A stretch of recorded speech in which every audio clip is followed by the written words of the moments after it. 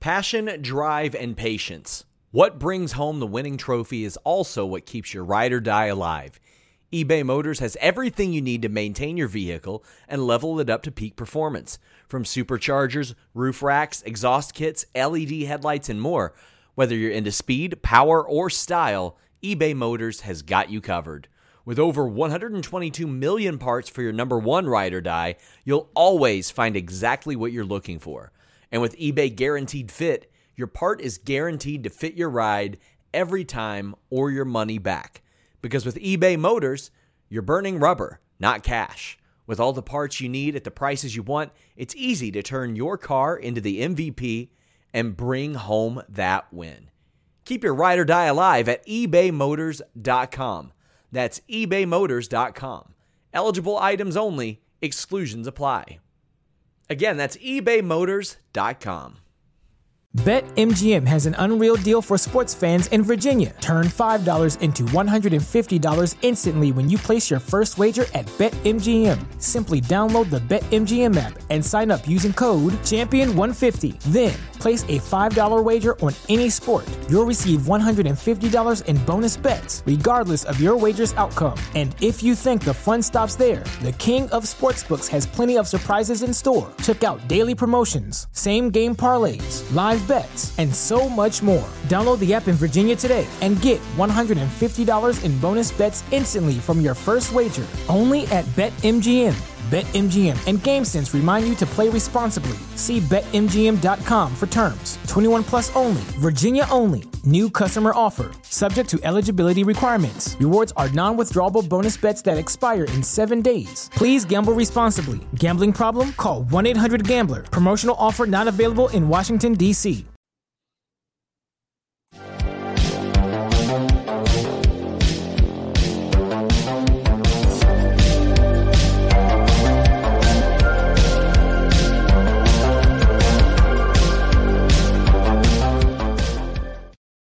What's up, you guys? Sean Ross Sapp. This is Fightful Wrestling. It is now November 20th, 2022.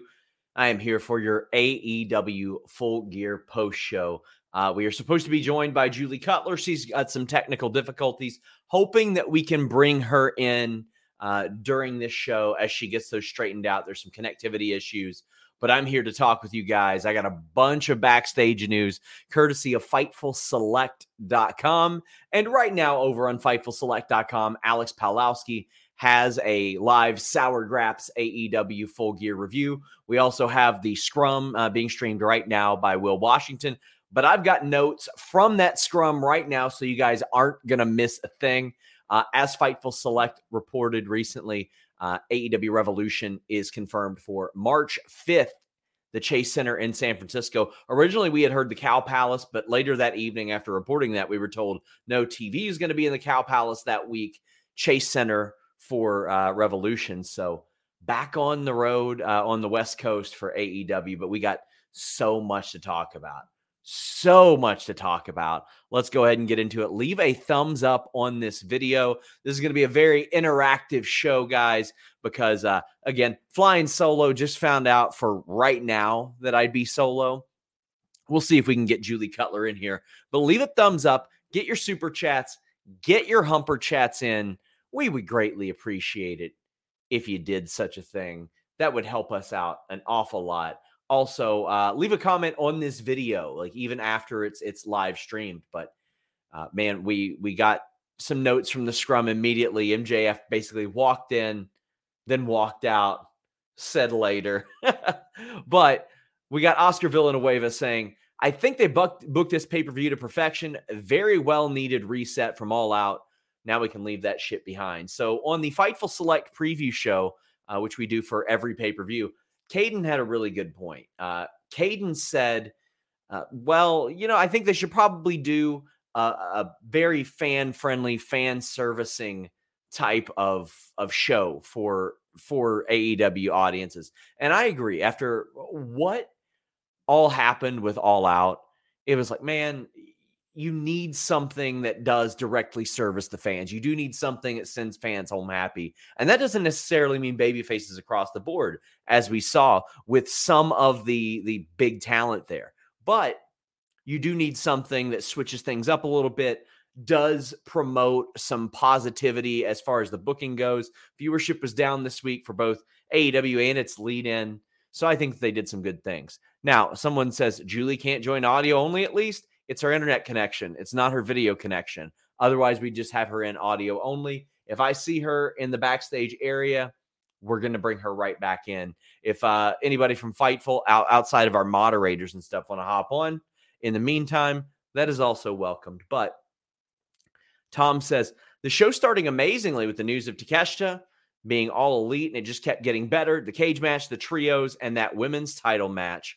Oh, man, Takeshita. The funny thing about Takeshita is, like, you see him now, and you know he's going to be one of the guys in the future. You just know it. When Okada was in America, like, you couldn't really tell even then that he was going to be the guy. So, I mean, that's something that is telegraphed way out there. He gets it. He works really well. They did an interview with him on the pre-show. Tony Khan said that there is a visa situation with DDT Talent that leads to them coming over quite frequently, which helped facilitate Kansuke Takeshita getting signed. So love that. I think that's fantastic. What a great pickup. He was so much like so clearly one of their guys. He fit with AEW just fine. Orion Ben says, pay-per-view 9 out of 10. I thought of Julie as Saraya came out. Julie called it Tuesday night that she'd be emotional. It's a fantastic night of performances. Again, we're hoping to get Julie in here ASAP. We'll see what we can do. But hey, you got me for right now. That's what's important.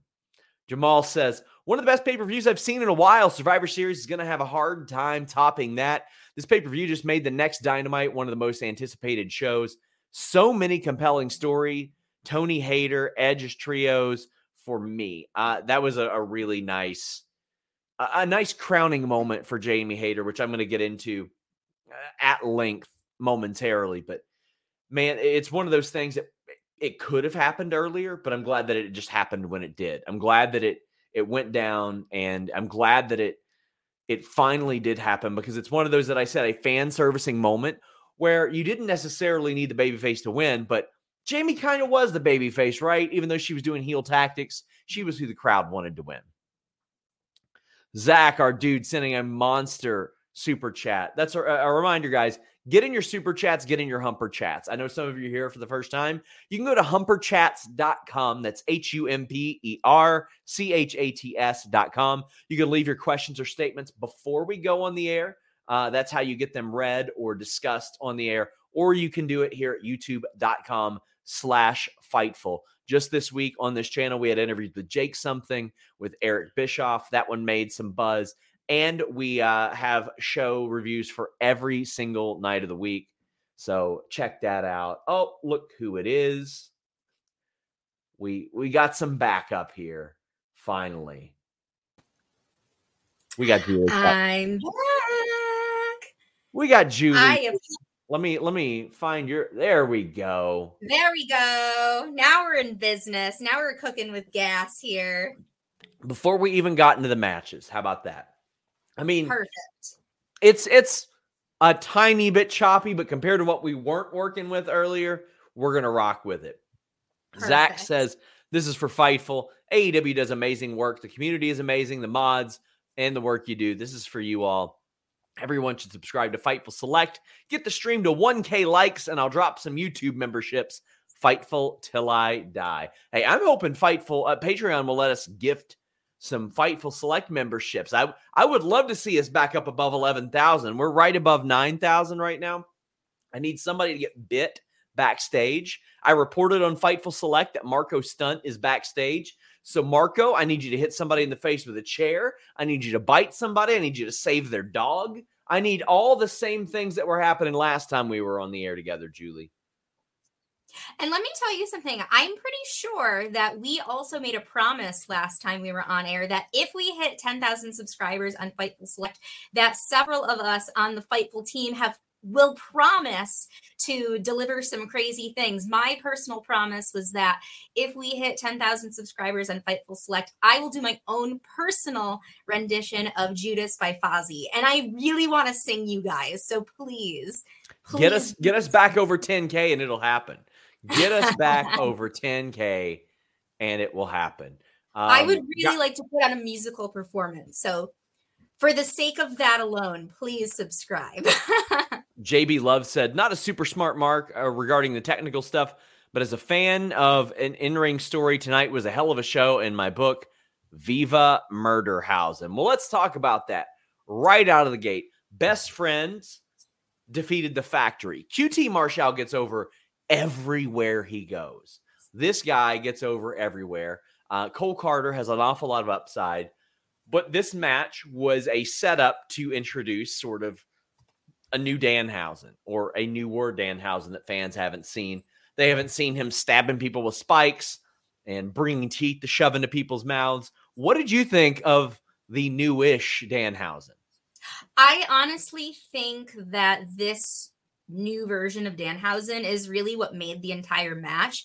Honestly, like, in regards to the entire pre-show, I thought that everything was basically what it needed to be. For this match in particular, I mean, I'm going to throw this out there. I haven't been a huge fan of the Factory as a stable in AEW in general, but I am a big fan of the Best Friends, and I'm a big fan of Orange Cassidy. I love how they incorporated Danhausen at the end. I did like how the Factory did the little hugging spot. Yeah. That was kind of a mocking the Best Friends. The one thing that I would have liked if they did like the full camera zoom, sure, like they normally do. I will say really quickly, because you had mentioned Cole Carter, I was very, very excited to see that they brought him into AEW after his NXT release, because I feel like he's so young and he has so much potential that I thought that AEW would be a really good opportunity to just let him be himself. I want to see him outside of the Factory. I think they have too many people kind of conglomerating into the Factory right now. And I know you mentioned QT Marshall getting over a lot of different places. I don't know that being a part of this stable is really serving the other members well, especially someone with as much potential as Cole Carter. When I saw him do his little bit where he was dressed up with Sting, I thought that that was maybe setting him up to do something else with Jeff Jarrett and Jay Lethal. And I want to see some sort of disintegration of that stable, or at least let him go his own way, because I think he's too young and has too much in him to sort of get lost in this stable.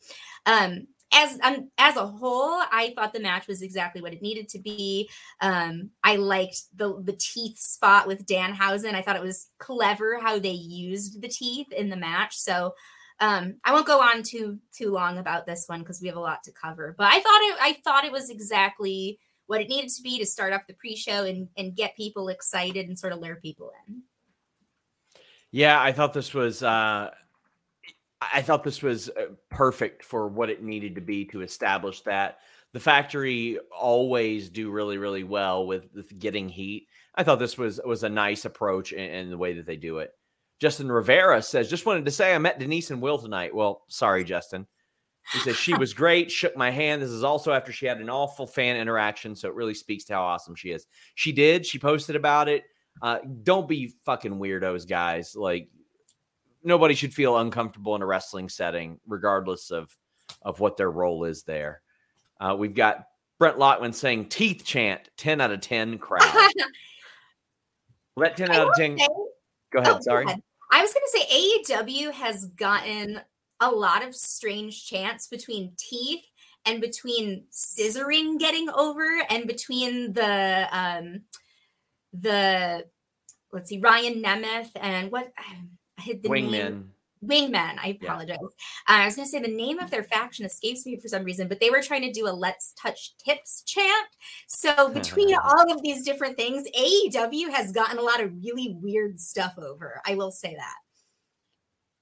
You got Ricky Starks defeating Brian Cage. This might be my favorite Brian Cage in-ring run that I've seen. Like I wasn't a big-time Brian Cage in-ring guy before. And this latest run after he's been off TV for a year, my God, he's killing it. I did not expect to see Ricky Starks hit a Rochambeau. FightfulSelect.com and reported there's a bit of a miscommunication in what led to Starks not being cleared last week. But as far as the injury thing, he was just selling tonight. He's good to go. Ethan Page was on commentary. I do wish he could have had a pay-per-view match, but also he's going to be in a very prominent role on this week's episode of Dynamite. Black and White Gaming says, do you think Ethan Page will win his finals match? If so, do you think he'll be victorious against Max? Considering the way that Max won, I think it's going to be Ricky Starks.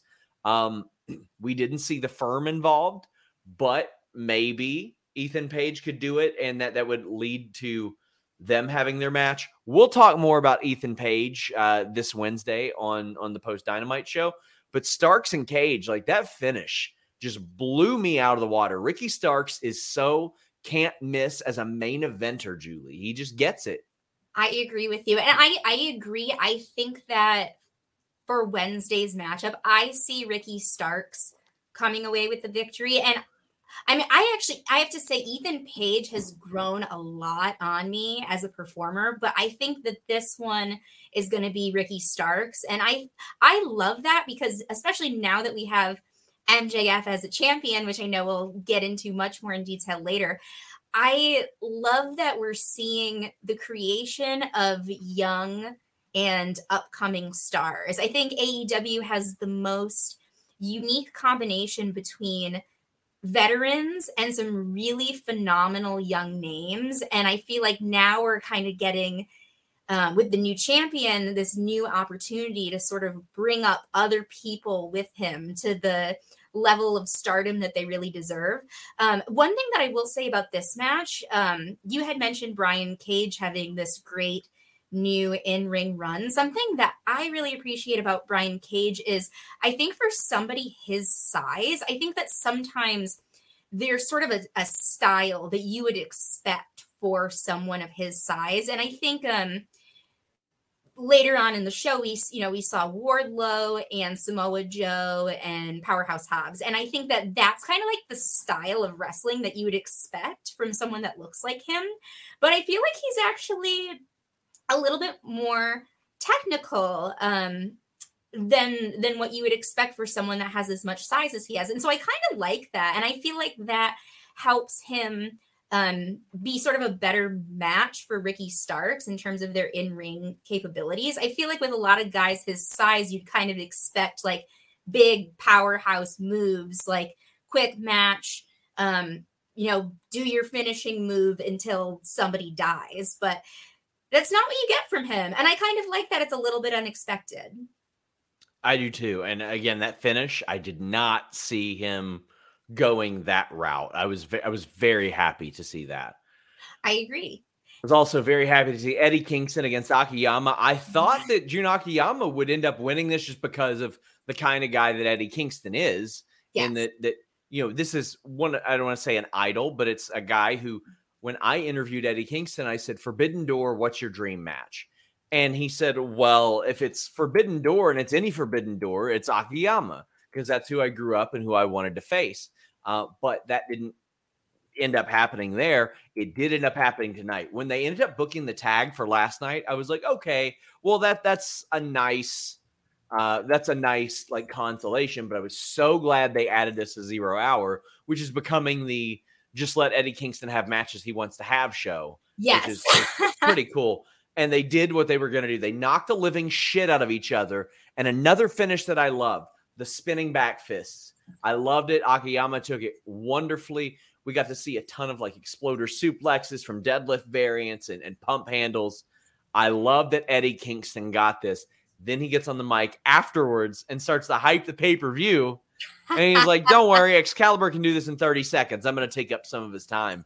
This was so much fun, Julie. I thought it was really fun too, because it made you feel, even if you were watching at home, the thing that I liked about him doing that was it kind of made you feel like you were part of the live audience at the show. Like that's the kind of thing that you don't really see on TV very often. So I like the fact that they showed that. And it was interesting. I think Eddie Kingston, I love him as a promo. He's actually, when I met him in person too, he was a super nice guy. He kept referring to me as Mama, which I really appreciated. But I love him as a promo. I really liked in the little promo that he did with Renee before the match, just the raw emotion. You could, and even in the match as well, and afterwards, just his reaction, his emotional reaction in the ring, you could really see how much that match meant to him. I think it was nice to have on the pre-show. Clearly, there was a very meaningful story. I almost feel like you could have done more to sort of hype up the story, but I realize, with the context of the pre-show, you really only have so much time to like create a video package to do that.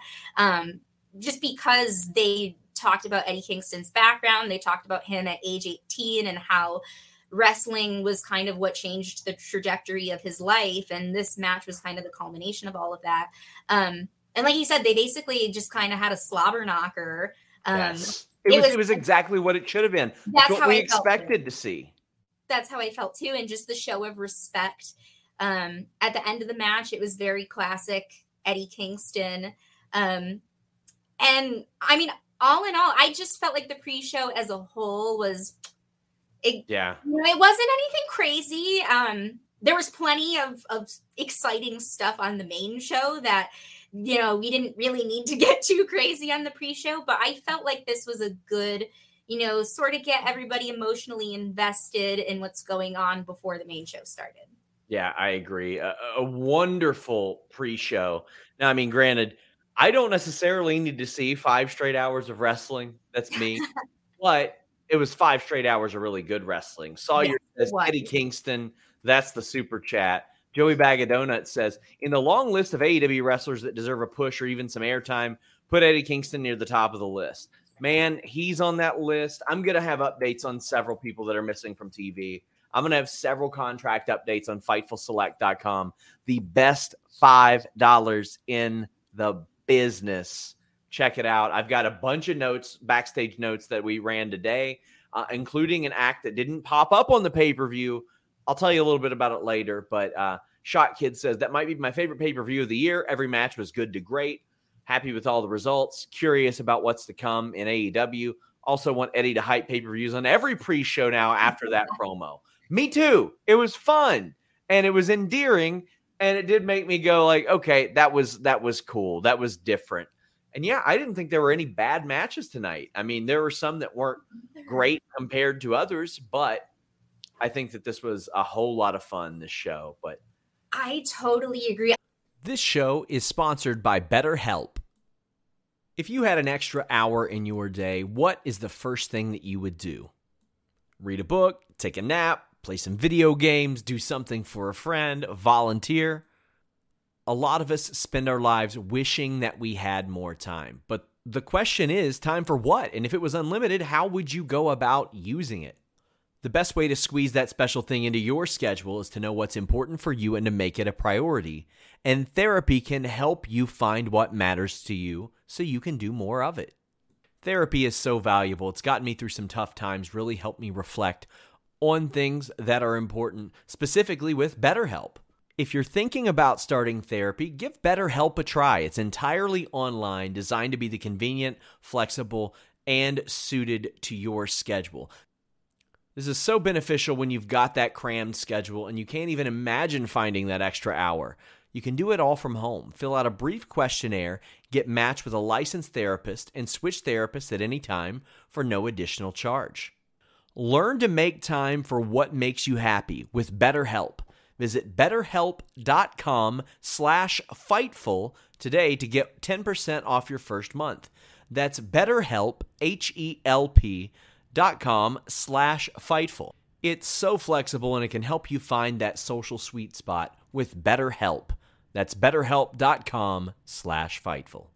BetMGM has an unreal deal for sports fans in Virginia. Turn $5 into $150 instantly when you place your first wager at BetMGM. Simply download the BetMGM app and sign up using code Champion150. Then, place a $5 wager on any sport. You'll receive $150 in bonus bets, regardless of your wager's outcome. And if you think the fun stops there, the King of Sportsbooks has plenty of surprises in store. Check out daily promotions, same-game parlays, live bets, and so much more. Download the app in Virginia today and get $150 in bonus bets instantly from your first wager. Only at BetMGM.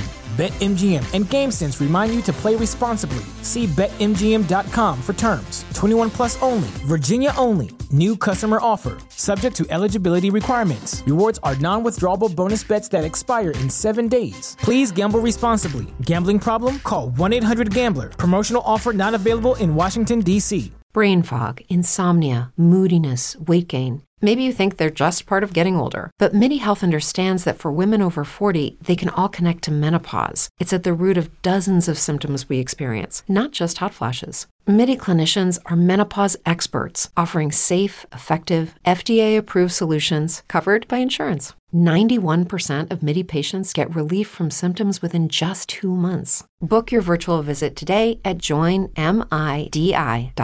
I was legitimately very excited for this show because there were maybe 2 matches that I felt were just okay in comparison to some of the others. But other than that, everything else I was legitimately very excited for. I also think that between all of the championships in AEW and now ROH, there were a lot of matches that had high stakes to them. It just felt like we had championship match after championship match after championship match for 5 hours, which, as a paying customer, I think that that's pretty cool. I realize that, in the past we've had the general complaint being just how long AEW's pay-per-views are. I think for having, only 4 of them a year, and I think that, for someone who's spending $50 to watch, I personally don't mind it being that long. I appreciated for this show, I feel like there was less content that felt like it could be on a Dynamite or a Rampage, and more that felt like it was fitting for the pay-per-view. So the main card, man, it started with a banger. Steel cage match. Jungle Boy Jack Perry against Luchasaurus. Christian gets kicked out with the quickness, but that opens up the cage door. And what happens when they open up the cage door? Jungle Boy gets busted wide open. He's bleeding all over the place. It was a lot of blood on his face, but it wasn't like pooling everywhere. But there was a lot of cool interaction outside the cage. They ended up going back in, and they just threw everything at the wall. Now, if this would have ended any, like there were 4 or 5 times when even in the moment I was like, this should have ended. But no, by the actual end of the match, I'm glad that it ended the way that it did. There were tombstones and reverse power bombs and Canadian destroyers and pile drivers and all kinds of stuff. And any one of those, I would have been sold on the finish. The unprettier on the chair would have been sold on the finish, would have been fine with it. Then they went flying elbow drop off the top of the cage, snare trap, and there was this awesome moment. I don't know what the hell it was that Luchasaurus had in his mouth, but he like spit out blood or something. I'm assuming it was just worked blood. I haven't heard of anything remarkably or like remotely close to that yet, but it added so much to that finish after all that they had been through, Julie. You've got Luchasaurus stuck in this submission hold, and he's just like, blah. Like he is extinct at this point. I thought that, I apologize. No, go ahead. I loved this as a start to the show. I love when they start pay-per-views off with a banger that you feel like shouldn't be the first match, but then they kind of surprise you and you're like, oh, this is the first match. Like, I wouldn't have expected you to start with this. So I always appreciate like that little bit of shock factor of like, oh my God, they're going to start the show with this, because that sets the bar very high. So I liked where they placed it in the card. I kind of figured right off the bat that Jungle Boy was going to get the win, because I felt like that was the only way that made sense in order to eventually set him up to take on Christian. So I figured that that was probably going to be the outcome, and I feel like they got the outcome right, which I appreciated. I was a little bit surprised, I will say, that he submitted Luchasaurus. I wasn't expecting that because I was kind of thinking, just because of the size difference between the two, Luchasaurus being, one of the giants in AEW, I figured that they were going to want him to lose in a way that still made him look strong. Yeah. So I was a little surprised that he submitted, but after all that, I didn't really mind though. Like they went through so much, like the unpretty or the pile drivers, the elbow drop, the snare trap. There was so much that happened in that. I agree with that. That's one, like I always love the Randy. Yeah, I love the Randy Savage method. He said, win them in the ring, lose them in the ring. As everybody, if they look competent, it's okay. Sometimes great wrestlers lose to other great wrestlers, and I'm okay with that. I'm completely fine with that. I thought that Jungle Boy, or Jack Perry, as he was called tonight, came out looking great. And Goth Pile Driver said it was fossil fuel. Very clever. Can I just say really quickly, Jungle Boy has beautiful hair. I have to give a shout out to the AEW Glam Squad as well. Family! For the way that they styled it tonight, because, I mean, he has more beautiful hair than like a lot of women. Did you see his sisters? Did you see like his family? That family is genetically blessed. No, when aliens invade our planet, they're just going to show up at the Perry house, take a couple strands of hair, and they're like, we're good. No war. We just want the secret. We want the DNA sample for this hair. That's it. They've got masterful hair. I loved his hair. I like anytime people pull out the pay-per-view gear. I loved the gear. They had, like you said, a lot of really special moments in this match. I think there was a Canadian destroyer that he had done, catapulting himself off of the steel chair, and then also the elbow drop moment was kind of cool because, well, I mean, obviously it's a very impressive spot, but there was also that moment, Jungle Boy being the technician, high-flying technician that he is, there was that moment when he gets to the top of the cage and you're wondering, what's he going to pull out? And the fact that it was an elbow drop, it was simple, to the point, went right through the table. I liked it. Brent Lockman says, think Christian was dressed like Paul Bearer on purpose with the red suit. There were some real Kane vibes with Luchasaurus tonight. Some real Kane vibes. But I think it was just a coincidence. But yeah, I think that it was just by circumstance. But I did absolutely love the way when he got ejected. I loved the way that they had to just drag him away like a 7-year-old and he's flailing. I thought the Christian as a heel works very, very well for me. I love the way that he sold that part of the match. Yeah. Oh man, this is going to be one that we get probably a lot of interaction on. The Elite are back. They have Wayward Son by Kansas as a theme. Man. Ugh. Now, here's an interesting aspect of this. A lot of people were wondering, well, how are the Elite going to handle being at the scrum? How are they going to handle answering questions after they win these trios titles? Because if they win those trios titles, it's going to be hard to not have them there. Well, guess what? They probably ain't going to be at the scrum because they didn't win the match. I was shocked. I was shocked by that too. Shocked. I thought for sure we were going to see this. Lights off, lights on, House of Black. I thought that's what was going to happen. None of that happened. The Elite lose. A best of 7 series all the way into January has been announced. Jamal says, please give me House of Black. Well, FightfulSelect.com reported this weekend. House of Black were there this weekend. Malachi and Buddy, I know for sure. And then I was told this afternoon that Julia and Brody were supposedly around as well. I know Malachi was there. Don't know in what capacity. Maybe he was having a discussion. I don't know. Don't want to speculate. But that made me certainly think it's happening imminently. I do think that it's... So I've got a lot of mixed thoughts here because, first off, I don't know if the titles are on the line with each match. Like, can they switch back and forth? But the match itself Unbelievable. But let's start from the entrance. Kansas, Wayward Son. This is something the Young Bucks have pushed for quite a while. I think they've made this public, but it's something I was told that they had pushed for. Doug says, will Wayward Son be permanent or a one-time thing? I think we'll probably get an answer to that during the scrum, and I'm waiting for some notes. But Kansas promoted it on their Twitter even. Like they put it out there. And it's like the 43-year anniversary of that being released as a single. But from an entrance standpoint, what an epic return, Julie.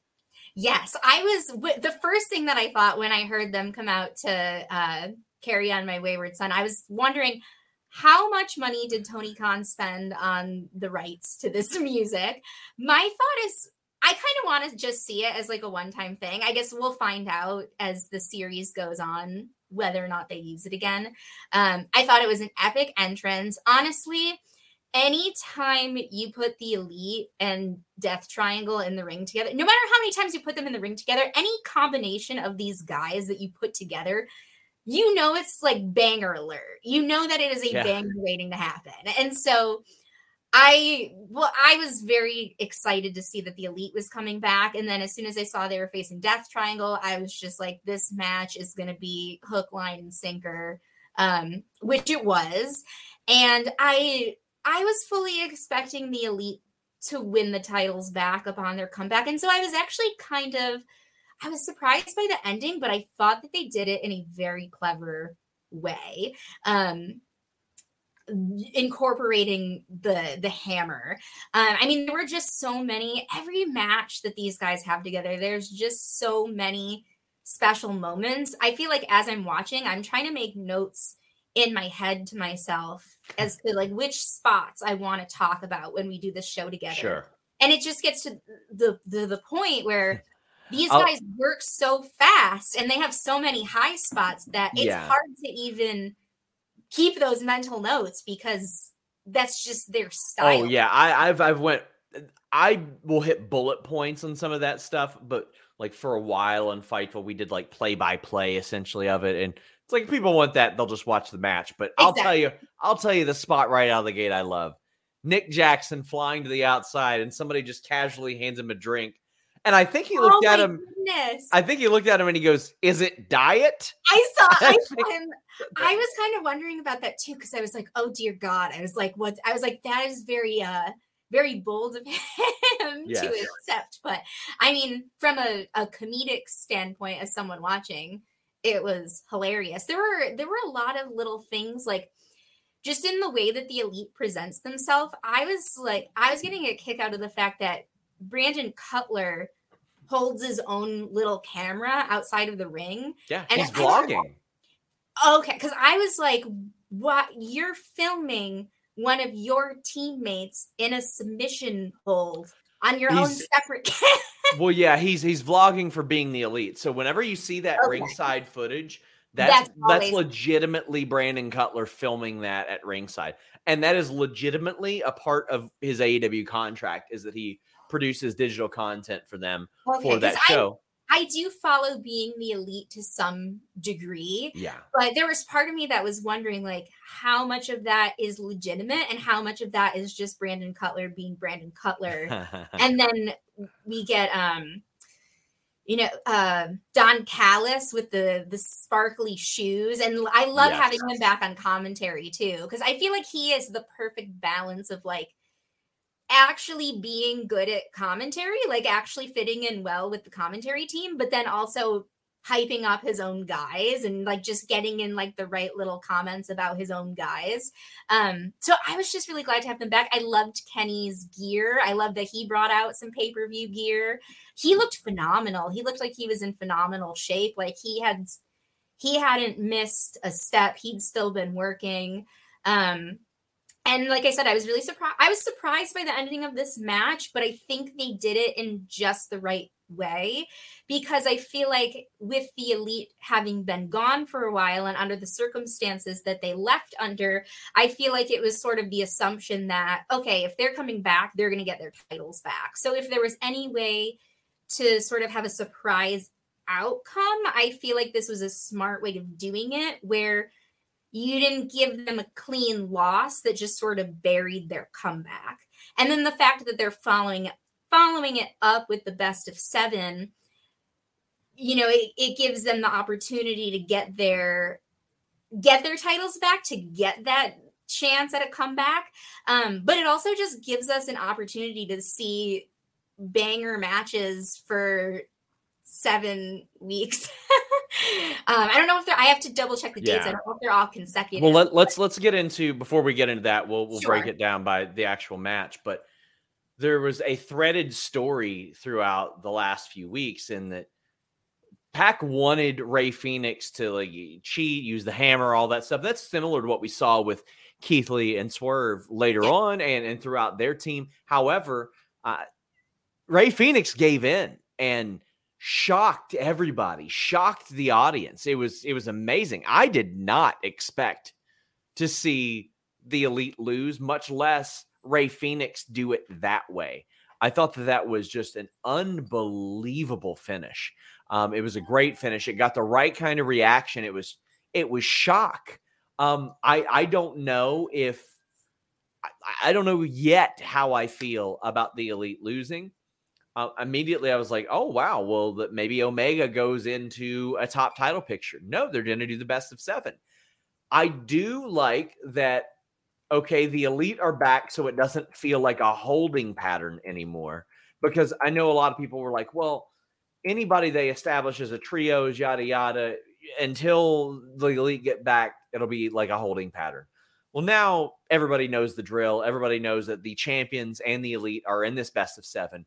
Right now, you've got the Acclaimed and Billy Gunn. If they ever want to do trios, they can. You got Best Friends. You got Blackpool Combat Club, Dark Order, Death Triangle, the Elite, the Factory, the Firm, Jericho Appreciation Society, Wardlow and FTR can team up. You got Sanjay, Satnam, and Jay Lethal and Jeff Jarrett. Sanjay probably won't be wrestling, but Jeff Jarrett will. You got the Trustbusters, the Wingmen. You do have some options there. House of Black will be back sooner than later by the looks of it. So when I look at that, also Hardy and Private Party have continued to do stuff together. So now, you've got LFI, you've got an awful lot of people that you can lean into and do some cool stuff with that maybe you didn't have for a while, because you didn't have 2 big ones. You didn't have the Elite. You didn't have House of Black for a very long time, for a few months. And that hurt. That really hurt. But you're getting them back. So things are looking good, Julie. I thought we were going to see House of Black tonight. I thought for sure we were. I hadn't thought about that. I've been following all the vignettes that they've been releasing over the past several weeks so that we know that they're coming back, which I'm very, very glad about, because I feel like they have so much more untapped potential as a group. I didn't mind that they didn't come back tonight, just because the Elite was just making their comeback. And I kind of wanted to see what happened between these two teams sort of organically. I don't mind taking a little bit more time to continue hyping up the House of Black with these vignettes and kind of letting the Elite and Death Triangle do their thing, especially because I'm wondering, with this best of 7, with the amount of content that they put into all of their matches, I'm really curious as to how they're going to keep doing this and making it feel fresh every single time. But I think if there are any 2 teams to do it, I feel like these are your 2 teams. So I don't mind giving the House of Black a little bit more time to kind of simmer and just keep teasing us and keep teasing their comeback. And then when they do make the comeback, really make an impact. I didn't mind that it wasn't tonight, just because there was so much else going on. I don't mind waiting for them to have a really big, impactful boom whenever they do come back. Our friend Colin says the best of 7 is not consecutive because they're missing the Seattle date on January 4th. I'm upset, but not much, because Death Triangle and the Elite have never had a bad match. So that's the thing. Like, I'm not a fan of repeated the same match over and over and over again. I liked an idea that I saw of adding a stipulation to each match. And I had mentioned earlier, like, well, is each one for the title? Can it switch back and forth? I think that's how the U.S. title one was with Benoit and Booker. I can't really remember. But and somebody said, oh, no, whoever wins the series gets the title. Well, the title was on the line in match 1. Tonight counted. Yes. But that's not the only night that they're skipping. They're doing tonight. They're doing this Wednesday, next Wednesday. Then they're skipping December 7th. So none December 7th. 14th, 21st, 28th all have matches. And that includes Winter is Coming, Holiday Bash, New Year's Smash. 3 straight special events. Then there's none on December or January 4th. Well, guess what happens every year on January 4th? Tokyo Dome, New Japan Pro Wrestling. That makes me wonder, or maybe they headed over there. Are we maybe going to finally see Omega and the Bucks back over in New Japan? Could that happen? I don't know. I think it's kind of interesting that they aren't doing that date of all the dates. But very, very interesting. And I think that they will make these matches unique enough, different enough to where they will satisfy me. And plus, I've missed them so much. I've missed the Elite in the ring so much. Kenny Omega looked like $1 million. This guy had vertigo and a pretty bad like leg injury and a sports hernia and a shoulder injury. And he's had effectively 1 full year to heal up finally after all those injuries. Joey Bag of Donuts says he hoped the Elite were going to show up in Target uniforms. Oh, boy. Sawyer says, after nearly a decade of fans chanting CM Punk to troll the promotion, tonight had fuck CM Punk chants. It was surreal. The future of wrestling looks bright. The Elite is back, baby. Listen, I love CM Punk as a performer. He's one of my favorite performers of all time. From an interview perspective, I can't say that I agree with how he handled the scrum. I thought he handled it poorly. However, I will say this. Anytime that guy talks into a microphone, I am fascinated with what he is going to say, what he might say, what's on his mind. He keeps me glued to the screen. That being said, I would not trade potentially 7 years of in-ring with Kenny Omega, maybe 10 out of Nick, 8 out of Matt, and then whatever they can do from an executive standpoint after that for maybe a couple more years of CM Punk. I would not have done that. My hope is that CM Punk looks at this and he goes, yeah, I went too far at the scrum. I don't know whose fault the fight was because I wasn't there, but I hope that he looks at that and says, you know what? I went too far at the scrum, but I'd like to make millions of dollars off of me going too far at the scrum. Let me make good with these people, because that would make the most interesting story in AEW history. Do I believe it's going to happen? No, I don't. But what did you think of fuck CM Punk chants, Julie?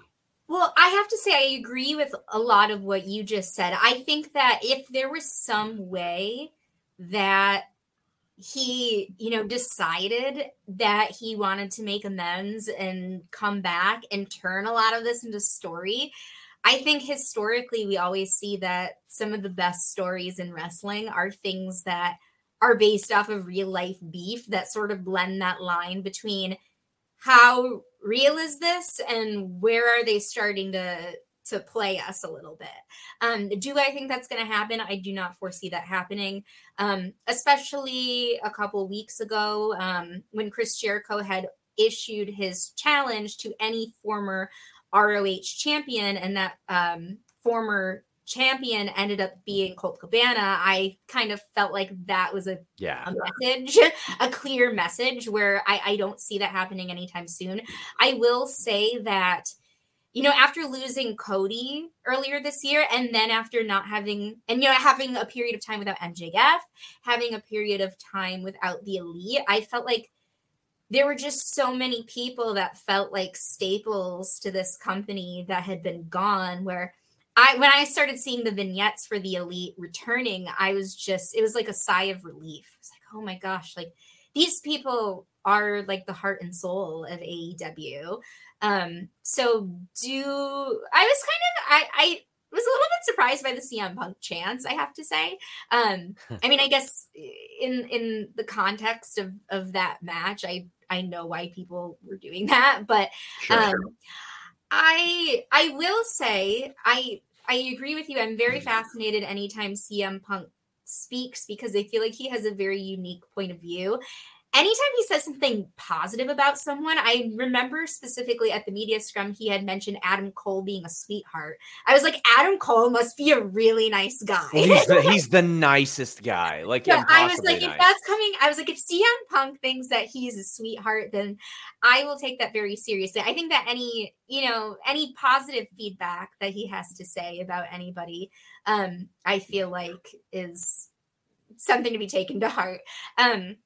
Did he go too far at the media scrum? It was just a little bit weird because I felt like he was coming from this perspective of, I don't want to talk about these previous issues. But when I went back and watched it, I was like, no one's really pressing you to talk about this. Like, you're kind of talking about this on your own. It was all, he came in there with a promo plan. So I thought that it was, I feel like he jumped to an assumption based on who he was speaking to when he really wasn't being pressed for that information. So I just felt like watching it back, I was like, this is odd because we were streaming together the night that happened. And so I was kind of getting bits and pieces of information in real time. I had to go back and watch it all myself afterwards. And when I watched it afterwards, I was kind of thinking, this doesn't quite make sense because I feel like nobody is trying to reel this troubling information out of him. I felt like he was very much volunteering it on his own. We have a couple more super chats. Reminder, guys, get them in. Chi-Town Spurs says, totally spitballing here. I'm worried about House of Black coming back to the Elite. Could hurt if they lose. A really good return feud could be best friends. Maybe have Malachi win the All-Atlantic. Possibly. Later on, we had Orange Cassidy challenge Jake Hager to an All-Atlantic match, which was amazing because they joked about the hat, and Orange Cassidy was like, it is a cool hat. I thought that was a great touch.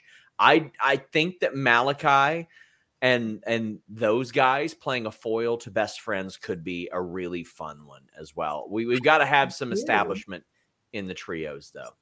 I agree. I also wanted to add really quickly to that segment. I like that later on when they advertised the All Atlantic Championship match, that they actually had Jake Hager wearing that same hat in the match. I thought that was a nice touch. That was good. Shot Kid says, thinking on it, I love Death Triangle winning. I was concerned about rushing right into a House of Black Elite feud if the Elite won outright. Now they can actually build to it, deliver more banger matches, and build the eventual Death Triangle split in this series. What AEW has done a really good job of, Shot Kid, is if there's an interim champion or if somebody is stripped of a title and somebody else wins a title and they're a placeholder, AEW has done a good job of saying, no, they're not really placeholders. In fact, they're just as good as the actual champions. Unfortunately, Nyla wasn't because she stole that championship from Jade. Jade came out in great Thundercats gear, just great Thundercats gear. She always looks like a star. She always looks like an actual superhero, like a real action figure. I thought this is another one I have to give props to the AEW Glam Squad because the fact that they use body paint as part of her gear was very cool and very unique. And Nyla comes out with Vicky and Marina, and there's an Eddie Guerrero tribute. That was touching as always, but I liked this match. It was, I think, what it needed to be. I mean, this was not going to be like a 20-minute match, but I liked what it was. Jade stealing Nyla's move, Nyla stealing Jade's move. There was the element of taking something from the other person that had prefaced this match that I think was lost on some people. And I thought that was a really, really nice touch because Jade is like, you took something of mine. I'm going to take something of yours and beat you with it, but it didn't get the job done. Eventually, Jade did get the job done. I think the baddies are a great addition. They have missed a little something without Stokely. I think that Stokely being added to them was great. It gave them a voice that wasn't Jade's.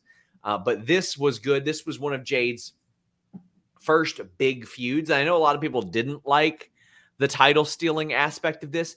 I did, because it finally let Nyla Rose step out from just being the native beast that we see that hits big moves and all that. And we got to see the personality of Nyla that any of us that have been around her have seen. Like, she is so funny. She's so charming. She's so entertaining. And I'm glad that they did that to establish this. Ultimately, this feud was like number 3, like as far as like attention given for the women. So I think that doing this for this feud worked out. And I thought the match was what it needed to be. 2 powerhouses going at it for 8 minutes with Jade winning. I agree. I was a little bit worried at first when I saw the placement in the match card, just because it was after the Elite and Death Triangle, because anything is going to have a hard time following that. And so I was a little bit worried, because I feel like there were other stories that had been hyped up more that I was expecting more from. I was kind of like, oh, is this the right placement in the card for this match? But in hindsight, I think it worked out okay, because like you said, I feel like it was kind of just what it needed to be. And I feel like following the Elite and Death Triangle, it was so fast paced that I feel like the crowd just kind of needed something where we could kind of simmer down a little bit. And so I feel like this was kind of the right match for that. I also appreciated the fact that I feel like Jade has had so many squash matches with people. She's had so many matches where you don't really feel like her opponent has a legitimate chance against her. And I feel like the way that they built up this story, and also just the fact that Nyla is someone who is more comparable to Jade just in her stature, I felt like, okay, like these 2 women are going to have a legitimate wrestling match. And I felt like that's exactly what they did. I felt like Jade, like we said, she always looks like a superstar. I felt like Nyla held her own against her more so, I think, than anybody else that I've seen. I've been kind of in my mind battling this ongoing question of when is Jade going to lose and who the hell is she ever going to lose to? And I think that this match kind of pulls me closer to that actually being something that could realistically happen. Yeah. I liked that it wasn't just like a one and done, and that there was actually more back and forth before she secured the victory. I also appreciated the fact that there were 3 women's matches on this card, and the fact that I felt like each one, like every single one, had pretty good story build up to it. I feel like we've seen a lot of growth in the women's division these past couple of years, and I feel like there's still more growth that needs to happen, just being that AEW's a newer company. But I feel like this show is a testament to the progress that they have made. Brent says, what I loved about this feud is Nyla has jokes, but she's also a killing machine when she wants to be, and that showed tonight. Yes, there are a few things, Brent, that I dislike more than when somebody goes, oh, they're supposed to be this intimidating person, but they're making jokes. Yeah, Daniel Cormier was one of the best fighters of all time, and he danced in his underwear with chicken and ice cream. Like, Big E is so funny, but he's also a tough son of a bitch. Like, it's okay to have personality. Not everybody is going to be Brock Lesnar 02 or Goldberg 98. It's not the way that everybody needs to be. Let people let their personality shine. I'm completely with you, Brent. And, you know, if you want to let your personality shine, but you don't want people finding out a lot more about you, NordVPN.com/Fightful. Oh my gosh, I've got the old graphic. No, I don't. 4 additional months free.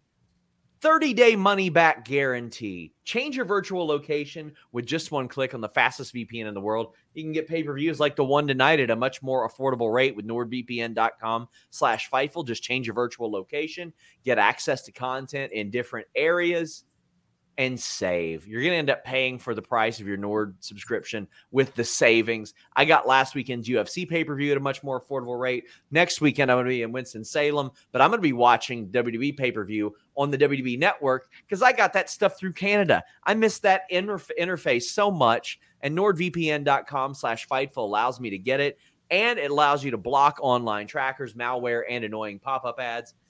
and it's going to help me when I'm on that hotel Wi-Fi, that airport Wi-Fi. You don't want to be unprotected on that stuff. You don't want anybody getting access to your private data. NordVPN.com/Fightful works on all your devices, phone, laptop, desktop, PC, router, all that good stuff. Julie was about to show us all her stuff. Her camera roll was open. You don't know what was going to be on there, but she's going to get NordVPN.com/Fightful to keep you creepos out of it. NordVPN.com/Fightful. Man, a good show got even better. Chris Jericho defeated Claudio, Sammy, and Bryan Danielson.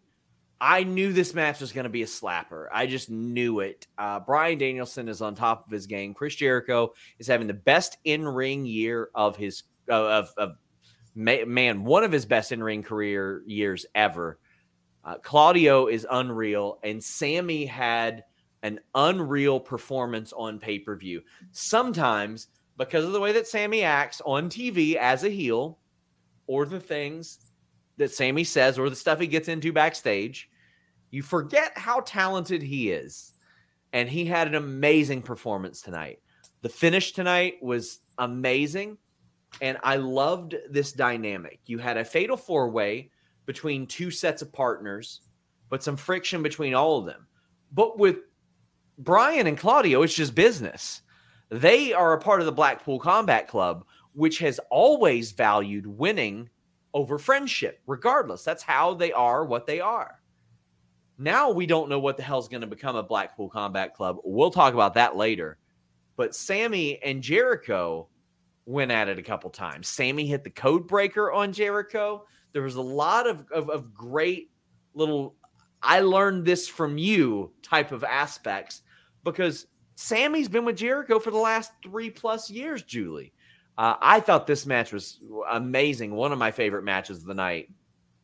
I completely agree. I think the thing that I was most intrigued about by this match, I mean, every single guy you had in there, I mean, Danielson and Claudio, I just think are both complete technicians. And like you said, Sammy, despite his exuberant personality that he has, he's very special. He's fearless when it comes to a lot of the things that he's done in the ring, and in some of the sort of special stipulation matches that he's done, some of the cinematic matches that he's done. Sometimes I almost forget the repertoire that he's built up these past couple of years with Stadium Stampede and the match that he did at the Hardy compound. He's someone who has put his body on the line in absolutely insane ways for our entertainment. And Jericho too. The reason that Jericho is one of my all-time favorites is the fact that he constantly reinvents himself throughout the duration of his career, and he always does it in a way that's brilliant. So you have four guys right off the bat that bring everything to the table. The thing that I was most intrigued by was the fact that you have the two sets of partners. And I think when you see, like you said, the interaction between Claudio and Bryan Danielson, you see that they kind of make that contact, and they're kind of like, okay, like we're on the same team, but business is business and we're going to do what we have to do. But with Jericho and Sammy, it's this different dynamic of, Jericho thinks that Sammy is safe to have in the match with him because he thinks that Sammy's going to quote unquote do the right thing. But Sammy's not about to lay down and die for anybody. So sure. I think that was the most interesting thing for me. I kind of had a feeling that Jericho is probably going to retain, because I don't know that anybody else really needed the win, the title win at the moment. And I think that he is doing well with it right now, having the title and also doing everything that he's doing with the Jericho Appreciation Society. And so I was most curious to kind of see what seeds this planted between him and Sammy, and then how they're going to let that unfold in the upcoming weeks, how that's going to impact the Jericho Appreciation Society long term. Is this going to be their demise? Is this going to lead to potentially another pay-per-view match down the road? So I think that this was good in terms of planting those seeds. And I think at this point, it's still really early to really tell what exactly they're planning on doing with that. But I think that this was the start of something potentially. We've got some scrum notes. By the way, Jericho is challenged by Tomohiro Ishii for Dynamite. That is incredible. Can't wait for that. But we've got some notes. Tony Khan says, I believe it's to Nick Hausman, that he did not get asked by CM Punk to kick Colt Cabana out of the locker room. That didn't happen. Said that just booking Colt against working Jericho was a Jericho idea, and he thought it was a logical one. We've got some more notes from the scrum as well, especially with Saraya momentarily, but he's having conversations with New Japan about AEW guys appearing at Wrestle Kingdom. He's optimistic they'll have some presence, but the top stars will need to stay stateside. So, I mean, maybe that rules out Elite and Young Bucks, but I mean, FTR are going to be there. They weren't on the show tonight. There's all kinds of people that won't need to be on that specific episode of Dynamite, I think, but we'll see. Tony also confirms the Elite have resumed their roles as EVPs. Jack Perry says that he's not going to be Jungle Boy full on anymore. He said that while he wasn't necessarily comfortable initially with Jim Ross calling him Jack Perry because he wanted to keep his private life sort of away, he wasn't going to go up to Jim Ross of all people and be like, hey, don't call me that, bud. And it ended up helping out an awful lot. But yeah, we've got plenty of notes coming from this scrum. But man, just what a wild night. Rye Gillian sends a super chat. Make sure you get in your super chats or humper chats if you want your question or statement read on the air. That's how you get it done. Humperchats.com or here on YouTube. And he says, hey guys, I can't emphasize how much I was relieved to see no new debuts tonight. Those surprises are always nice, but AEW has a wealth of riches, and I'm glad they focused on who they currently have. There's so much to build around. K, love you guys. Bye. Well, me too. Instead, I mean, you got the in-ring debut of Saraya. You got the in-ring return of the Elite. You've got TNT title change, women's title change, world title change. I think that's enough. One of those was Saraya, who says that she's going to be doing more character work in the coming weeks and months, but she's just happy to be back in the ring. She's going to be doing heat, electric, pressure point therapy every time she's at TV.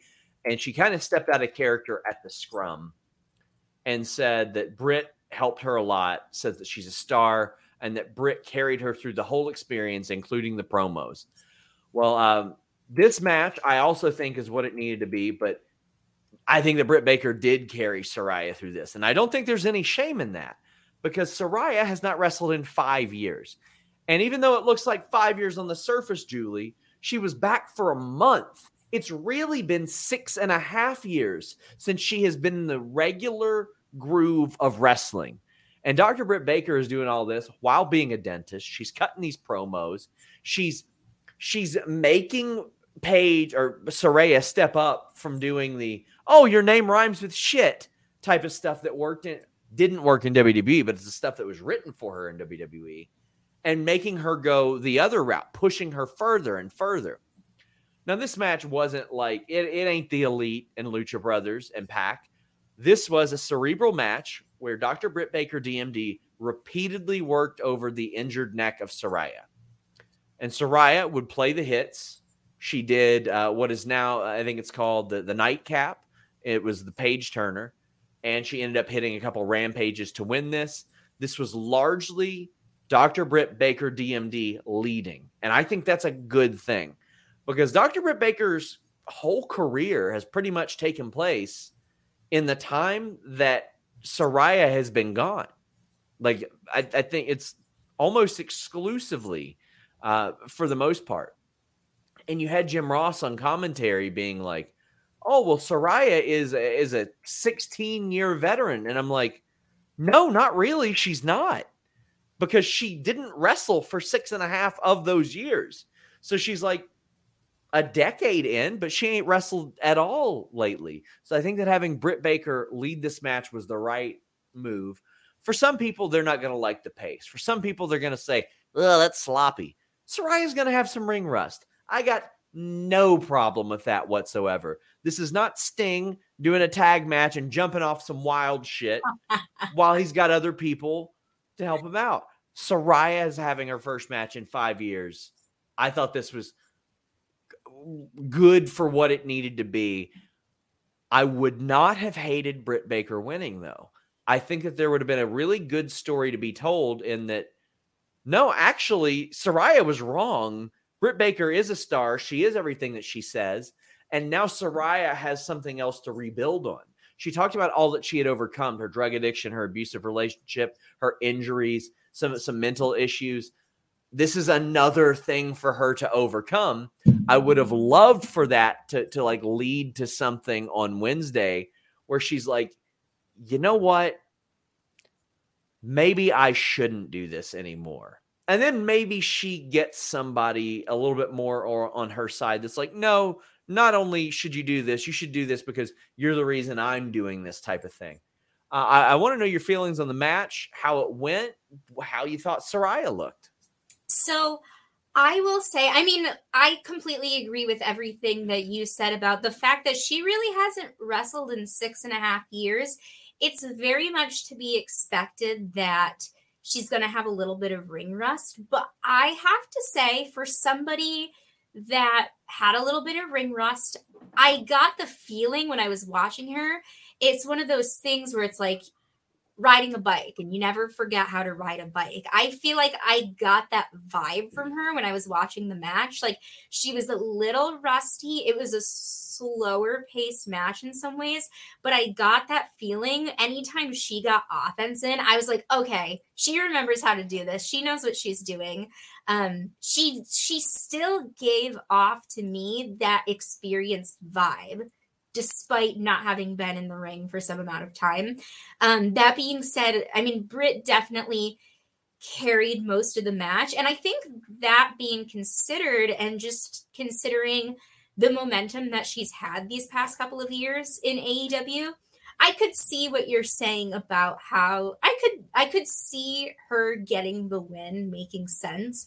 I liked that Saraya got the win just because it was a feel-good moment. And I think the fact that the Elite didn't get their win on their comeback, I was like, okay, at least someone's getting their comeback win. So I was happy about that. I loved seeing Zach Zodiac in the audience. And I really loved the way that Britt Baker played up to him, the way she was like blowing kisses at him and she's going, bye, brother. I thought that her character work on that level was really fun. Her character work has just come so far these past couple of years, her as a heel, having not really worked being a heel on the indies prior to coming to AEW. I think she's come a really long way. I thought that both of these women looked phenomenal. I love, like I mentioned, the growth of the women's division, seeing two people in the ring that look like they're meant to be stars. But all in all, I had high hopes for Saraya's comeback. I really wanted to see her look good because you just know how much this match must have meant to her. Of course. And I think that all things considered, I thought she looked pretty good. I mean, was it super fast? Was it, like there was no ring rust at all? No, but I thought all things considered, I thought it was pretty decent. I thought she did a pretty decent job. And I thought that, the more she does this over the course of, the next several months, the more she'll probably get back into the swing of things. But for someone that hasn't done this in 6.5 years, I thought she looked pretty good. And I got the vibe as she, delivered different moves. It wasn't really like a painful to watch sort of thing. It was kind of like it just came right back to her. So I really appreciated this match for what it was. I did too. Saraya said that she's been training at Santino Brothers. Jungle Boy offered his ring to use or for her to train in, which she didn't get to use, but said that she will. in the future. Tony Khan also said that Kansas was very cool about using Wayward Sons and licensing it. He won't commit to whether or not that it's going to be used in the future. But he was asked about ROH TV. He said he's considered giving them a YouTube show instead of putting them so much on AEW TV. But he says that it's a very valuable property as well. Shout out to John Alba, who is doing a great job covering this scrum. Greatly appreciate it. But yeah, we've got Samoa Joe winning the sirloin beef sons of bitches battle against Wardlow and Hobbs. I often forget that Wardlow is capable physically of the things that he does in the ring. And I thought this was going to be Hobbs winning. I thought Hobbs was going to win, and he would lead into what is 2.5 months from now in his home area, which is, it feels like so much longer, but AEW Revolution, which has been announced for March 5th. And that feels like way longer than 2.5 months because we're in November, and that's going to be, okay, it's 3.5 months. So we're going to end up going to that. Still feels longer than that, but I thought that's the direction it was going to go.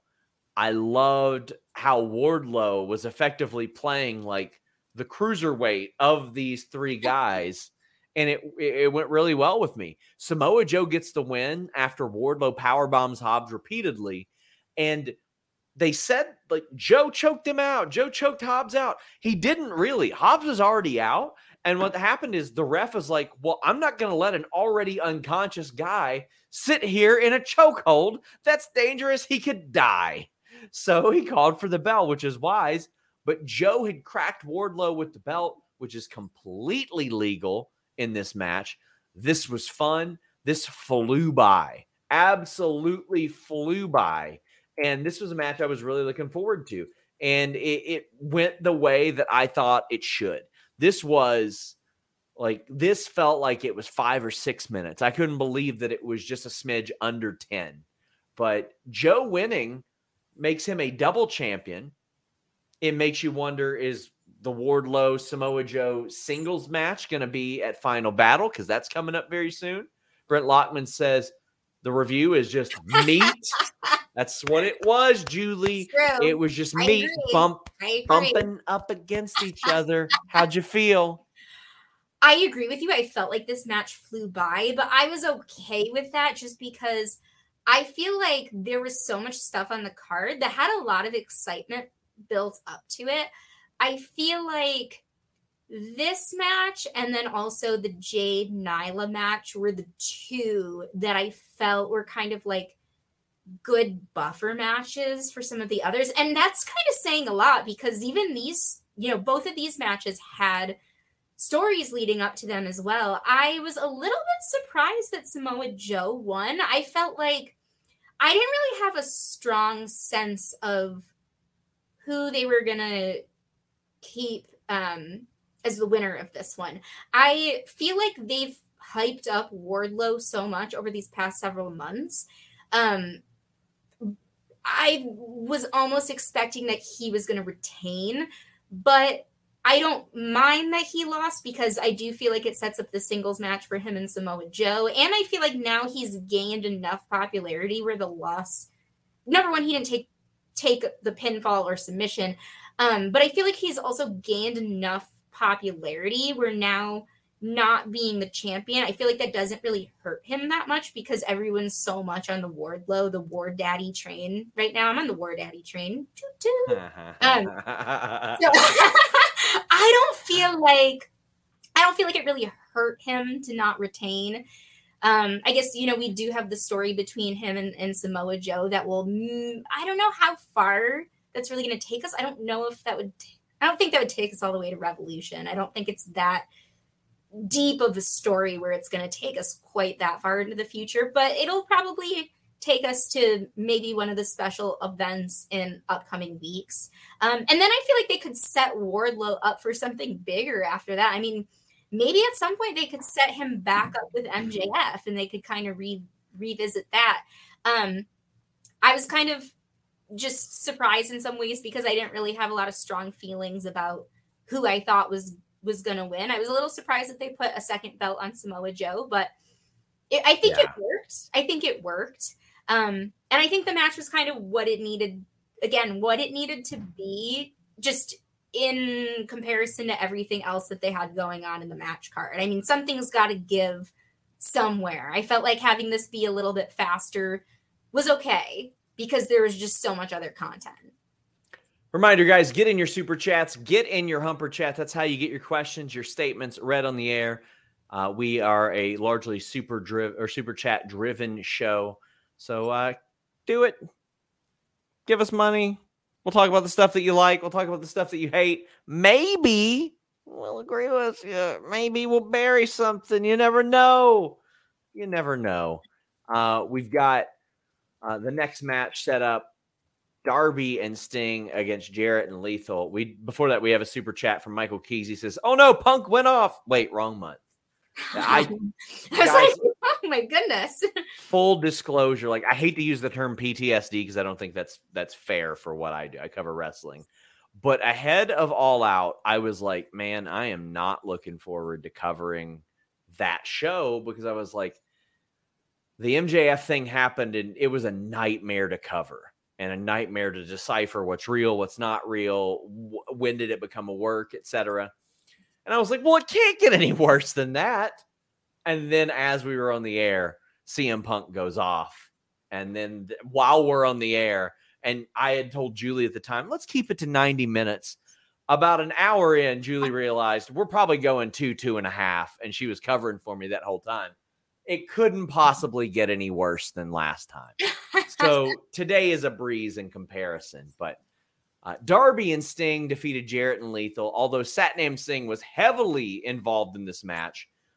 For as bad as Satnam Singh's debut was, he has been very good in the role in which they have placed him. And that includes one of the most goddamnedest spots I have ever seen in my life in this no DQ match. There's a ladder on the stage. Satnam is beside the stage. Darby does a coffin drop off the ladder, and Satnam just catches him. That was, oh man, this whole match, I thought this whole match in general was just so much fun. First of all, I have to say, Jeff Jarrett and Sting, for their age, both of those guys just look absolutely phenomenal. Oh my goodness. I loved that spot that you just mentioned, where Satnam caught Darby and then carried him all the way back over. This guy is not Kurgan. He is not Giant Gonzalez. He is not Giant Silva. He is not the great Khali in the ring or physically. He is capable of things that those guys aren't. Now, Khali was a runaway success for WWE, whether people want to admit it or not. And that's what AEW is hoping with Satnam. And I think that Satnam gets it more than a lot of those prototypical giants. And I think that he is moving along very well. And if they just have him do that and occasionally squash somebody, but do these good spots, you accentuate the positives, hide the negatives. And that's what you want to do more and more and more of. And I was very happy to see that. I'm also always happy to see Sting. I will never take watching him for granted. He does the dives. He did one of the most incredible double team moves I've ever seen, the coffin death drop. Yes. Where he does the scorpion death drop on Satnam. Darby does the coffin drop. Incredible. The lethal injection into the death drop wasn't great, but also I want to give Jeff Jarrett his flowers. Everybody was burying Jeff Jarrett. Everybody was like, oh, what good's he going to do? I'll tell you what good he's going to do. He's going to do exactly as good as he did in 1993. And I've mentioned this on the air before and on Twitter. Some of the best wrestling advice I ever got was from Christopher Daniels, who said, I don't do things in minute 3 that I can't also do in minute 30. And as a result, you can find exactly one botch of Christopher Daniels, like maybe ever. Jeff Jarrett didn't do anything in 1989 that he still couldn't do today, Julie. Everything that he's always been able to do, he can still do. And I thought that he showed up in great shape, in much better shape than we've seen him in like past years. He looked incredible. And he wasn't going to win this match. It wasn't going to be him, but he was effective, and he was, he ate the L to Darby and Sting, but I had a lot of fun watching this match. I had a lot of fun too. I mean, I'm pretty sure when I was watching this match, we Googled, I was like, how old is Jeff Jarrett? He's 55 years old. He looks phenomenal. Looks great. Someone who's fit. I mean, he looks like at least 10 years younger than 55. Holy cow. He looked phenomenal. I always love Sting and Darby together. The fact that Sting just does these ridiculous spots, I appreciate that the guys that caught him, from the dive, they did a really good job of cushioning him, considering like where he was placed in the arena. Also, sorry to interrupt, but it's worth noting, like, Jeff Jarrett, it looked like he was done. He was finally retired, it looked like, after April of 2019. He had that Rumble thing and the spot with Elias, and he did a couple things for AAA. But it looked like he was done until the GCW run this year. And now he's doing the thing with Jay Lethal against Ric Flair, and he did the match with Effie. But it looked like finally he had wrapped up his career, and he's back looking as good as a lot of other people. I was going to say, I'm glad that he didn't wrap up his career, because I think he's still got more in the tank. I mean, I think he and Jay Lethal, I like the way that they team together, and I like the way that Darby and Sting team together, in the sense that I feel like the younger counterparts do a lot of the heavy lifting, and they don't push anybody to do things that are going to expose their age. I think that, Sting he has just enough cool spots in the match where you have that, that feeling of, oh my God, it's 2022 and Sting's on my TV and Jeff Jarrett's on my TV and they're in the ring together, but they don't let them do too much where it pushes them over the edge of sort of expending what they still have in the tank. I thought that we had those really cool spots that you had mentioned, the coffin drop into the scorpion death drop. We had the lethal injection into the scorpion death drop, which we had a little bit of a botch there, but I still appreciated the move for what it was. I think that they handled that as well as they could have. Jeff Jarrett, I wonder how many guitars this man goes through in 1 year. He had agreed. I bought a guitar from the TNA shop a few years ago because they were on sale for like $25. Like, it would have been irresponsible to not get one. Yeah. And one of my cats like ran into it and broke it. So I got him to agree, and we haven't done it yet, but he's going to smash the guitar and he's going to sign the pieces, and we're going to like auction the pieces off for charity or something. That's awesome. We had agreed to that years ago. Hopefully we can still make it happen. Maybe in January when AEW is around, I would love to, but we'll see. But I had so much fun watching this. I could watch Sting wrestle forever. The first three guys that I saw in a wrestling ring, Ric Flair, Great Muta, and Sting. Ric Flair just wrapped up his career, I fucking hope, and doesn't have a match again. Great Muta is wrapping his up in a couple months. I will not take watching Sting for granted. It's funny. Two other things that I wanted to mention. Number one, I really liked what they did with the entrance, with the body bag. It kind of gave you a moment of wondering what was going to happen. I like that they did the little spot with Sting appearing in the ring behind Jeff Jarrett. I thought that was fun. I also wanted to know, I know Sting has wrestled a lot of his recent matches wearing a shirt. And it's funny because I have so many people that are going, take the shirt off. I've never seen so many people want to see an older man wearing a singlet before, but there's a lot of people that have that sort of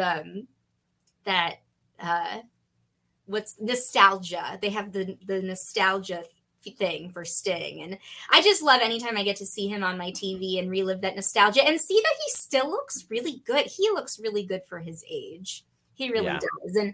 And I love the pairing of him and Darby together as well, just because I've mentioned in some of the previous podcasts, I like that AEW uses the star power of their veterans to boost the younger guys. But I love that they're actually really bonded in real life as well, and that they ride together, and that it's not just an act for TV, that there's something real beneath all of that. I really appreciate the authenticity. Christian Perez says, if I'm in Chicago this Wednesday and we get an FCM Punk chant, there's truly no loyalty in this business. I mean, that would be surreal. That would be surreal. Guys, get in your super chats, get in your humper chats. We are heading to the world title matches. But before we head into those, here's a word from our sponsor, Miracle. Try miracle.com/Fightful. What is that? Well, I'll tell you what it is. Get you off those dirty sheets. Not us, not Fightful, but those dirty sheets that you're sleeping on with all that bacteria. Miracle brand protects and prevents up to 99% of bacteria, requires 3 times less laundry. They've got those silver-infused fabrics originally developed by NASA that keep your sheets feeling good. They got 500 thread count sateen weaves that's got some of the best cotton in the world. It's better for your skin, help avoid stuffy noses, allergies, acne, a lot of those things that those bacteria on your sheets will help cause, and you don't want that. Try miracle.com/Fightful. Get a free 3-piece towel set and save 40%. That's trymiracle.com/Fightful and use that code Fightful. Jamie Hayter is the new interim women's champion. It is so totally her time. Jacob McCrae says, shout out to Hayter Storm. They kept Storm strong, but gave Jamie what she needed and deserved. This show ruled. And Christopher Hart says, was there live? Hayter was over. Saw some AEW wrestlers on the side of the curtain cheering on Hayter as she won. I was actually told that. I wouldn't say curtain sellout. People could see AEW wrestlers physically watching this match. It's Jamie Hayter's time. I think that Toni Storm has been an incredible interim champion, and she has truly risen herself to the top. For so long in AEW, the people that were brought in or ascended to that level were given always the bridesmaid, never the bride type of thing. Like we saw that with Ruby. We saw that with Jamie. We saw that with Toni. And then Thunder Rosa gets the title, and a lot of the title stuff is put on the back burner. She gets hurt, and the title gets cooking. Jamie Hayter gets over big time. Toni Storm gets over big time. You've got Britt Baker moving out of that title scene and bringing back a household name in Saraya. Meanwhile, Nyla, who has also been in that, not always the bridesmaid, she's a former world champion, putting over another champion. So right now, you've got so many pieces that are being pushed in top-level feuds. And you got the actual champ Thunder Rosa, who isn't even back yet. Who knows how things are going to go then? I love the way this match went. Toni Storm gets busted open, and it added a lot. Even though it wasn't intentional, it added so much. We had the short pile drivers. Then it went into what could be considered some overbooked territory. But Jamie Hayter didn't really need Britt and Rebel till the very end. That turnbuckle being exposed is what did it. And Jamie Hayter gets the win.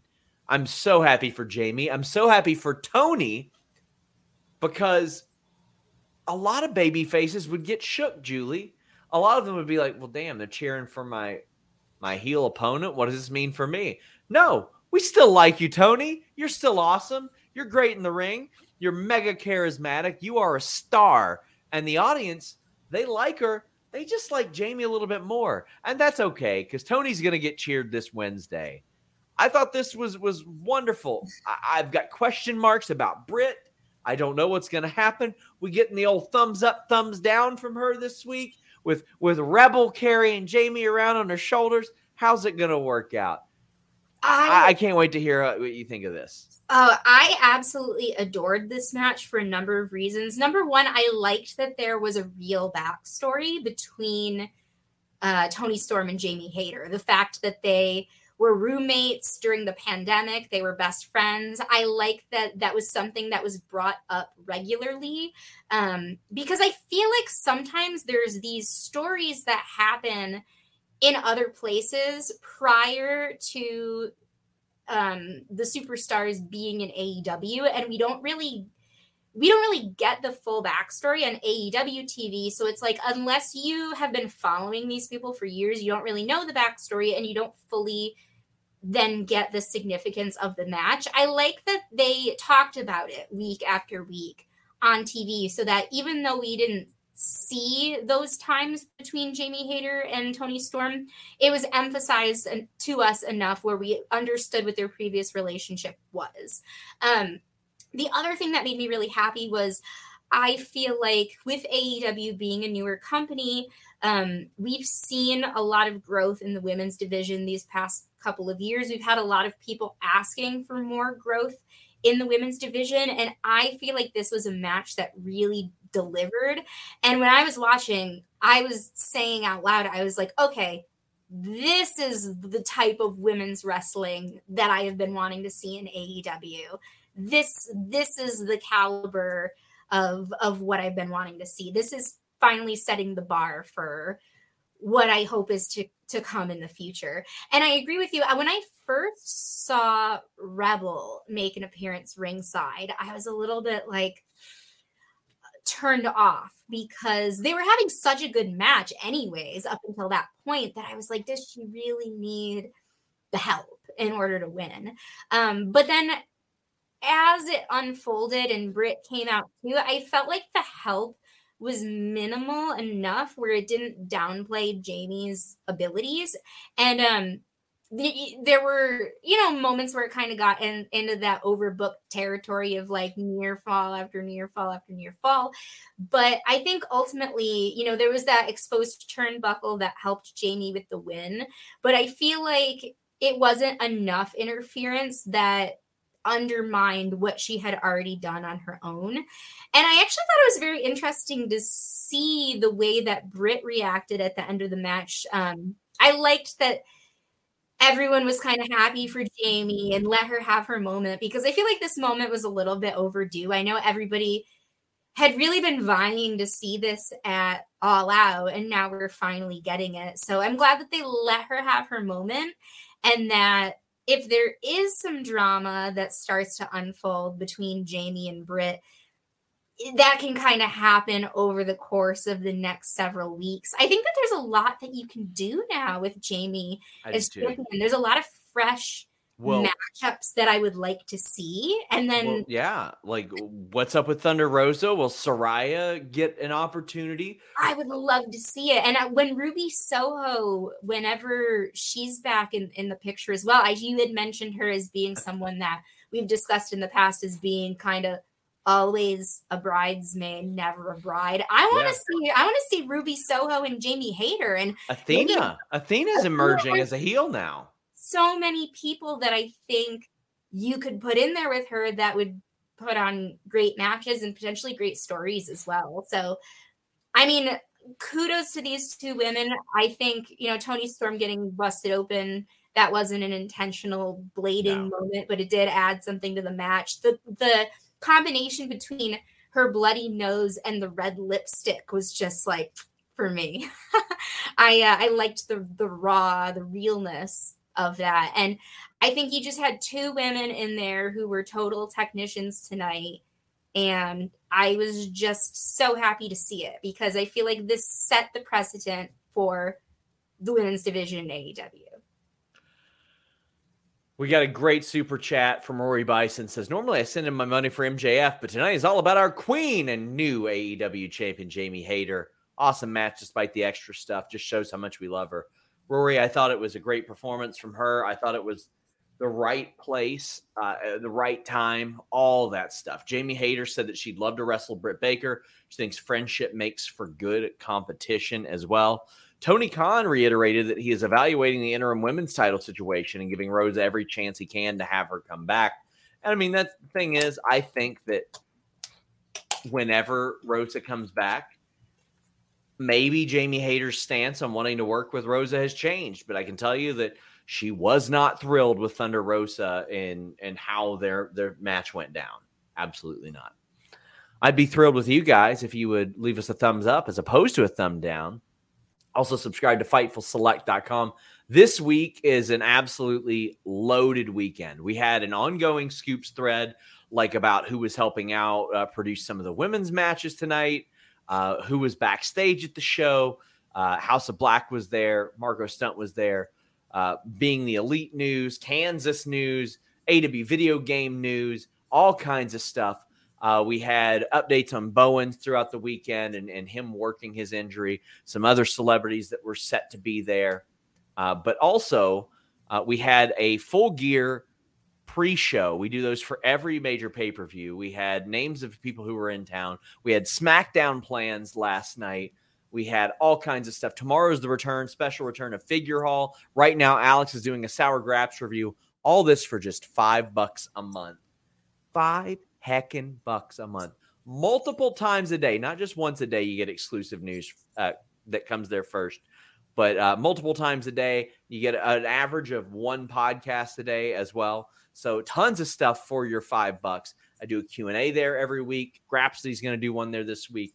Best $5 in the business. I promise you won't regret it if you just check it out. And I have some people say, who would pay for wrestling news? I get it. Some of you aren't conditioned to doing that, but it's a lot more than that. It's interacting with our community, checking out our great podcast. You get this stuff sent directly to your email, to your phone. You're not getting it second, third, fourth hand, which I often have to message those people and correct. FightfulSelect.com. But we do have Swerve's cousin up in the dirt sheets, as Max Caster said. Will Washington, who is Swerve's cousin, was streaming the scrum for us. And he was the subject of a line in their rap video this past week. And Max Caster, when asked about that, said, oh, well, we don't plant stories in the media about how cool we are. I can tell you I've never experienced that with Swerve, and I've spoken with him. If anything, he'll try to throw us off the scent of whatever we're on to. But I did a really nice story on Anthony Bowens like 3.5 years ago. But I do think that was a funny line. It was good to see Will address it and take it well as well. But Swerve and Our Glory look like they're headed towards Splitsville, Julie. I was told this was the beginning of that, and I was told that it was likely going to happen. I thought more was going to happen. The Acclaimed really play the babyface in peril. There was a cool guardrail spot. They end up getting the win because Keith Lee won't do what Ray Phoenix did earlier in the night and be an asshole. Jacob McCrae says, my God, this match humped. Bowens is a star. I am constantly glad to see Bowens stepping out and getting the spotlight, Julie, because for a while it looked like it'd be Max Caster. Now Bowens is the mega over one among the two. I love the way this played out. I cannot wait for a Swerve Keith Lee feud. Keith Lee is looking better physically than he has in a long time. Swerve makes things that aren't easy look very easy, and the Acclaimed are white hot, so they needed to win. I agree with you. I think for me, this was a no-brainer that this needed to be an Acclaimed win. My two complaints that I have, and this is I've been loving this entire show, so I have very, very few complaints about it, I would have to say. I will say, though, I think by the time we got to this match, I think you could start to tell that the crowd was a little bit tired. And I think that the lack of daddy ass, Billy Gunn, may have contributed. I think that regardless, it was such a long show that I think at a certain point in the card, the crowd is gonna inevitably start to show some signs of wear and tear. I was just sad that we didn't have Billy Gunn at ringside. I know he made his little cameo appearance during the match, but I think having his presence there, I absolutely love the Acclaimed, but having his presence is just like the little icing on the cake. I could have used more Billy Gunn. I absolutely love what Swerve in Our Glory has done these past couple of months. We were actually having a discussion here as we were watching the show, how good Swerve is and how amazing his facials are, his reactions to everything.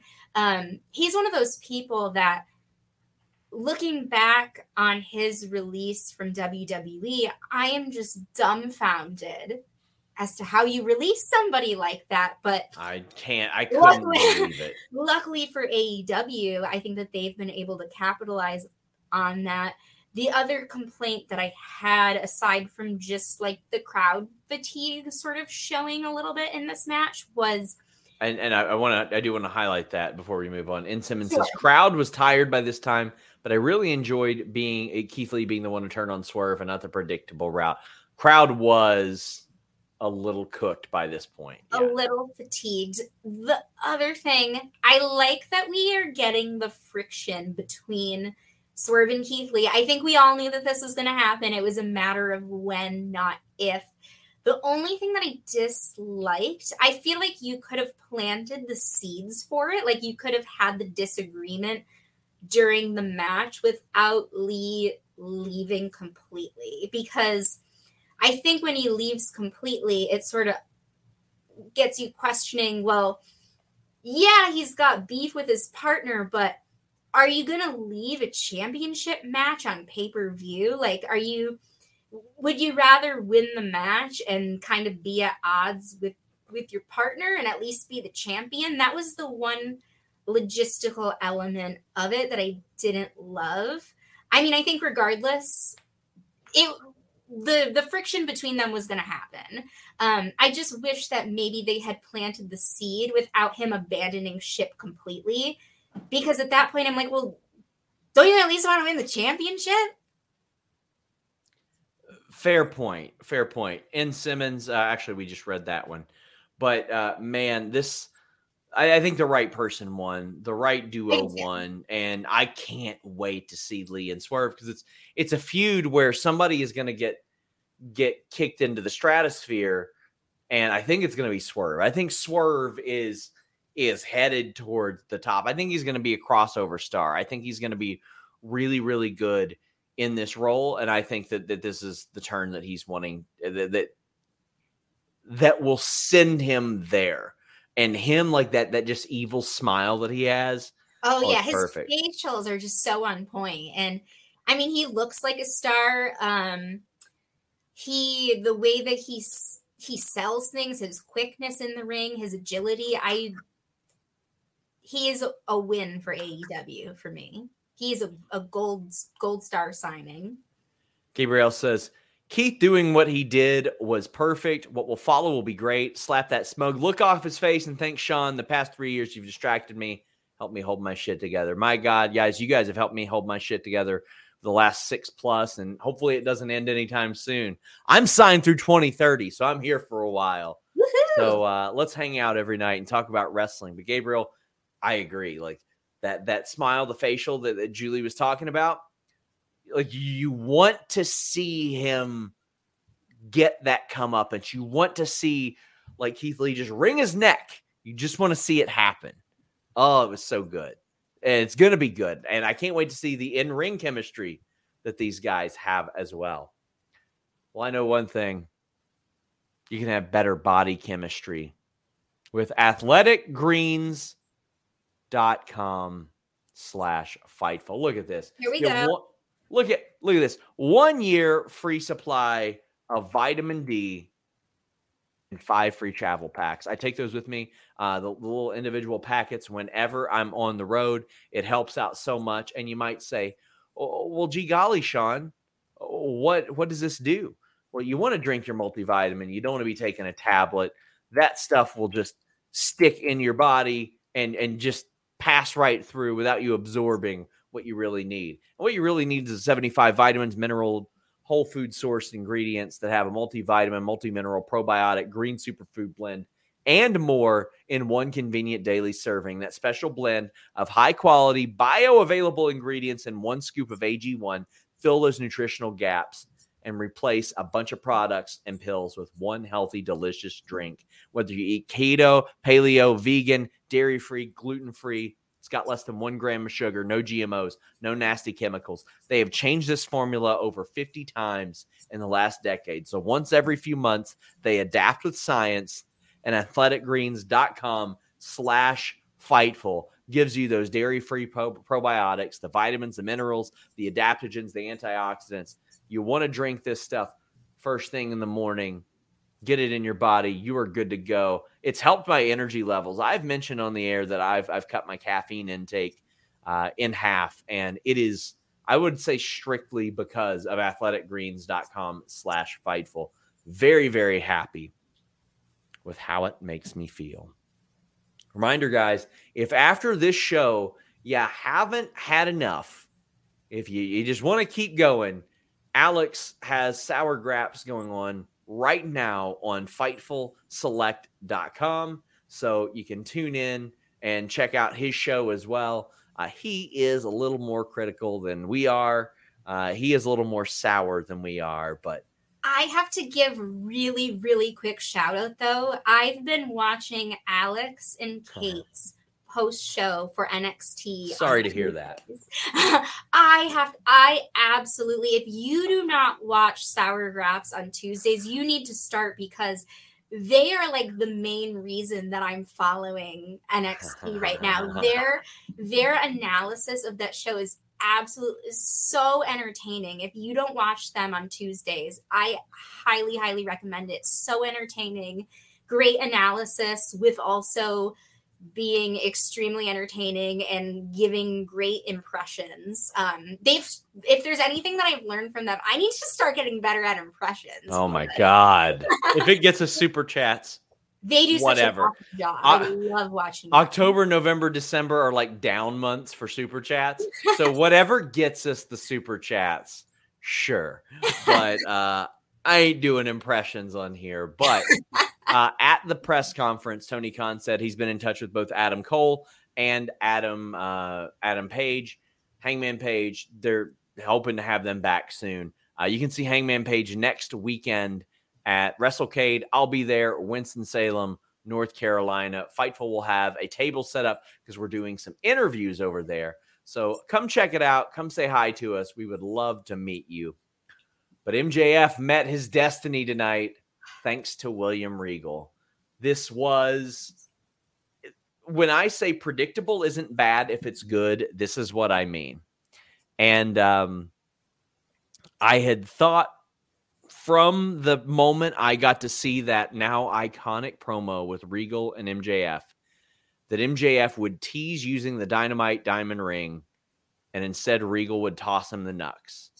And that is exactly what happened. Van Twinblade says, Uncle Billy, why? Tony says, hopefully the story will be Regal rewarding MJF not using the ring and acting like a true villain. Kylie says, I absolutely love the main event. Mox being a heel and Max the face. The Regal turn was just great stuff. If you wondered if this was like a switcheroo, a double turn, something, MJF was in full asshole heel mode at the presser. That doesn't matter, Julie. People are still going to cheer him. People are still going to love him. I thought at one point we might see like Mox go heelish, and he kind of did during the match. And, you know, we were wondering, okay, is the firm going to get back involved in this? What's going to happen? No, it's just Regal, and I think that's good. I think if the firm was involved, it would have been overbooked. And I like a lot of the parts of the firm, but the sum and what it was, I don't know if that was the original plan. I don't know if there was some adjustment in the last couple of months, but what we saw, I think from a creative standpoint, was great. We saw MJF baby facing the crowd. He motorboated a woman who oh my God. I know that woman. I know that woman. I've talked to her about it since it happened. She said that people were coming up and telling her she must be good luck. But for those of you who wondered, she did provide consent. So that's all good. But shout out to friend of the show who I'm not going to say her name because I don't want creepos hunting her down. But MJF sold like a babyface through this. Was this the ending you expected? For me personally, it was not the ending. I was expecting there to be some sort of shenanigans at some point. When you mentioned the firm, we were kind of talking predictions here as we were watching the show. And I was kind of wondering if there was going to be some further firm involvement following their attack on MJF, if maybe like that had been a ruse of some sort and that they were still associated in some way. I didn't foresee the Regal turning and tossing him the brass knucks. I thought that was such a creative, genius way of ending the match. And I have to agree with what you said. I think at this point, MJF can do whatever he wants. I mean, I think if he wants to go full out heel like we know him in the past, or if he wants to kind of play on the babyface thing like he did in his entrance tonight, which I thought was absolutely hilarious. Yes. When he goes back backstage and re-enters as like this hyped up babyface, and you know, him going up to people in the crowd and just being so over the top. I think he can just do whatever he wants. One way of putting it. I think he can just do whatever he wants at this point. And honestly, no matter what he does, the audience is going to love to hate him. It's just, I love that he's embracing that and he's having fun with it. And he's kind of playing up this like fake baby face thing, because I think he's just on that level where no matter what he does, if he wants to turn and he wants to, you know, go back to being a full-on heel, it really doesn't matter because we all still love him. Yeah. But I thought this match was very interesting. We were actually chatting here about the fact, and I don't know if other people thought about this at all or picked up on this at all. I believe it's the 25-year anniversary of the Montreal Screwjob. And so we thought that there may have been some subtle references to that. I know something that was mentioned was Moxley's gear. It was a little bit different than what he normally wears, and we were talking about the skull that he had on his gear, and also just like the ending of the match, the Regal tossing him the brass knucks, the MJF going up the ramp with the security, very similar to HBK and Earl Hebner back in the day. We were wondering if there may have been kind of some like incognito callbacks to that as well. Just being that it's the anniversary. I loved this match. I mean, this pay-per-view really didn't do me wrong in a lot of ways. I figured that this was going to be MJF's time to get the win. The fact that he was in home territory, I feel like it would have definitely been the wrong move to not give him the win. But I'm really excited to see, because I think we've had a lot of people as world champions that have kind of been of more of a veteran status. And now we have someone who's only 26 years old and he has so much in the tank. I feel like there's just limitless opportunity in terms of what you can do with him now. Youngest AEW champion ever. Jacob McCrae says, I love Regal with MJF, but I hope BCC doesn't disband. Hope it becomes a dynasty in AEW. Like so many things in AEW and so many ideas, I think it started off really strong and then it fizzled and it lost its way. It was to help add to the next generation of badasses. And Wheeler Yuta has been de-emphasized an awful lot, and Daniel Garcia has been de-emphasized an awful lot on the Yas end of things over the last few weeks. I feel like that sort of lost its way a little bit, but I also think that Moxley might be headed for a vacation too. So I guess we'll see. But Hugh Janus says, can we get rid of the loser wearing red trope? New MJF was winning straight away. That said, great match and great show. I think it's just a coincidence, buddy. That's it. Guys, get in your super chats and humper chats. We are heading down the home stretch. VS Della says, Sean, love everything you do, but why the hell is this the first time I'm seeing Julie? Good Lord, she is beautiful. Thank you. That was a beautiful night. Thank you.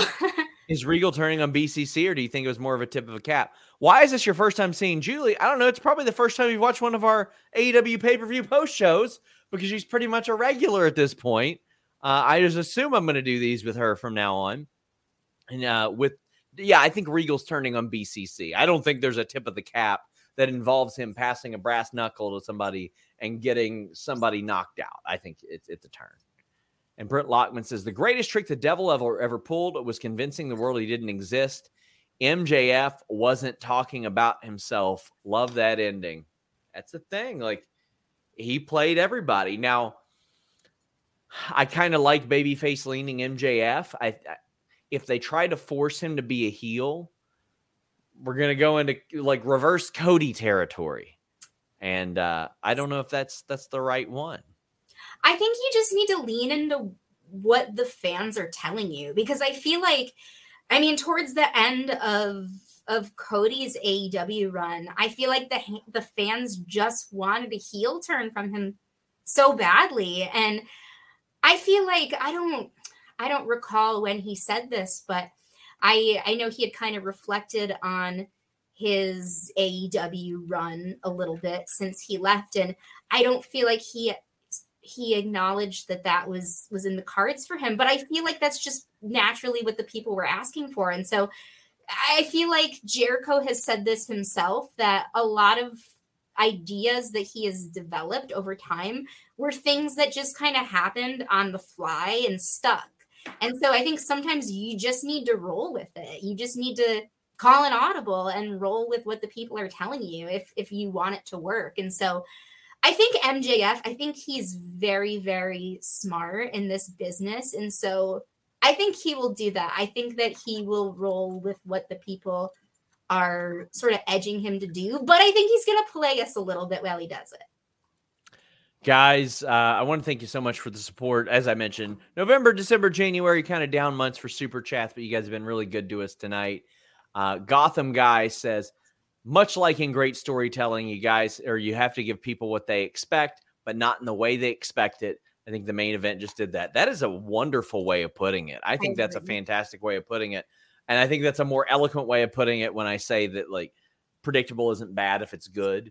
We knew this was going to happen. I think it's going to lead to MJF still trying to convince us that his contract is up on January 1st, 2024, and holding the title through then, and maybe holding the title up and holding the title hostage. But we're not going to hold you guys hostage any longer. A 2-hour post show.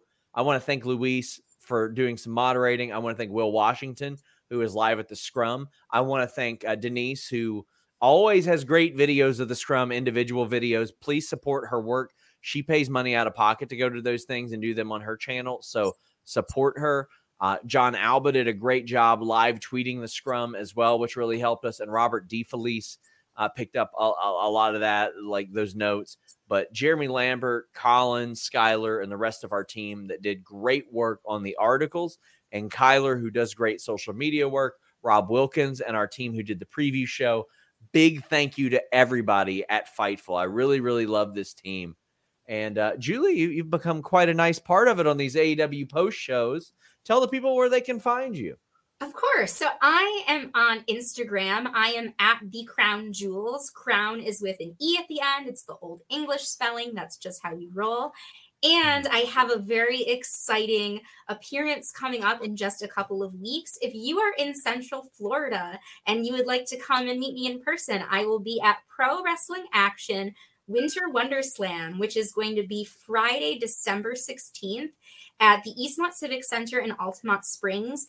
And this is going to be a really cool show because this promotion has had a lot of people that have been featured on AEW Dark that have become household names in wrestling. So if you want to see the next big up-and-coming names in professional wrestling and you are in Central Florida, this is the place to do it. Go follow me on Instagram, follow their Instagram page at Pro Wrestling Action, and you can get information about tickets for upcoming show. Check her out. We adore Julie here. We always love having her on. Hopefully we can have her on more. Guys, thank you all so much. These post AEW shows always go long. We're always up till 2 or 3 in the morning, But my God, there's so much content surrounding it. And okay, did I like us making like a lot of money off of those shows? Yes, but I am very glad that I am not covering somebody's dog getting picked up or kicked into a door or anything this week. Thank you guys so much. Until next time, we're out.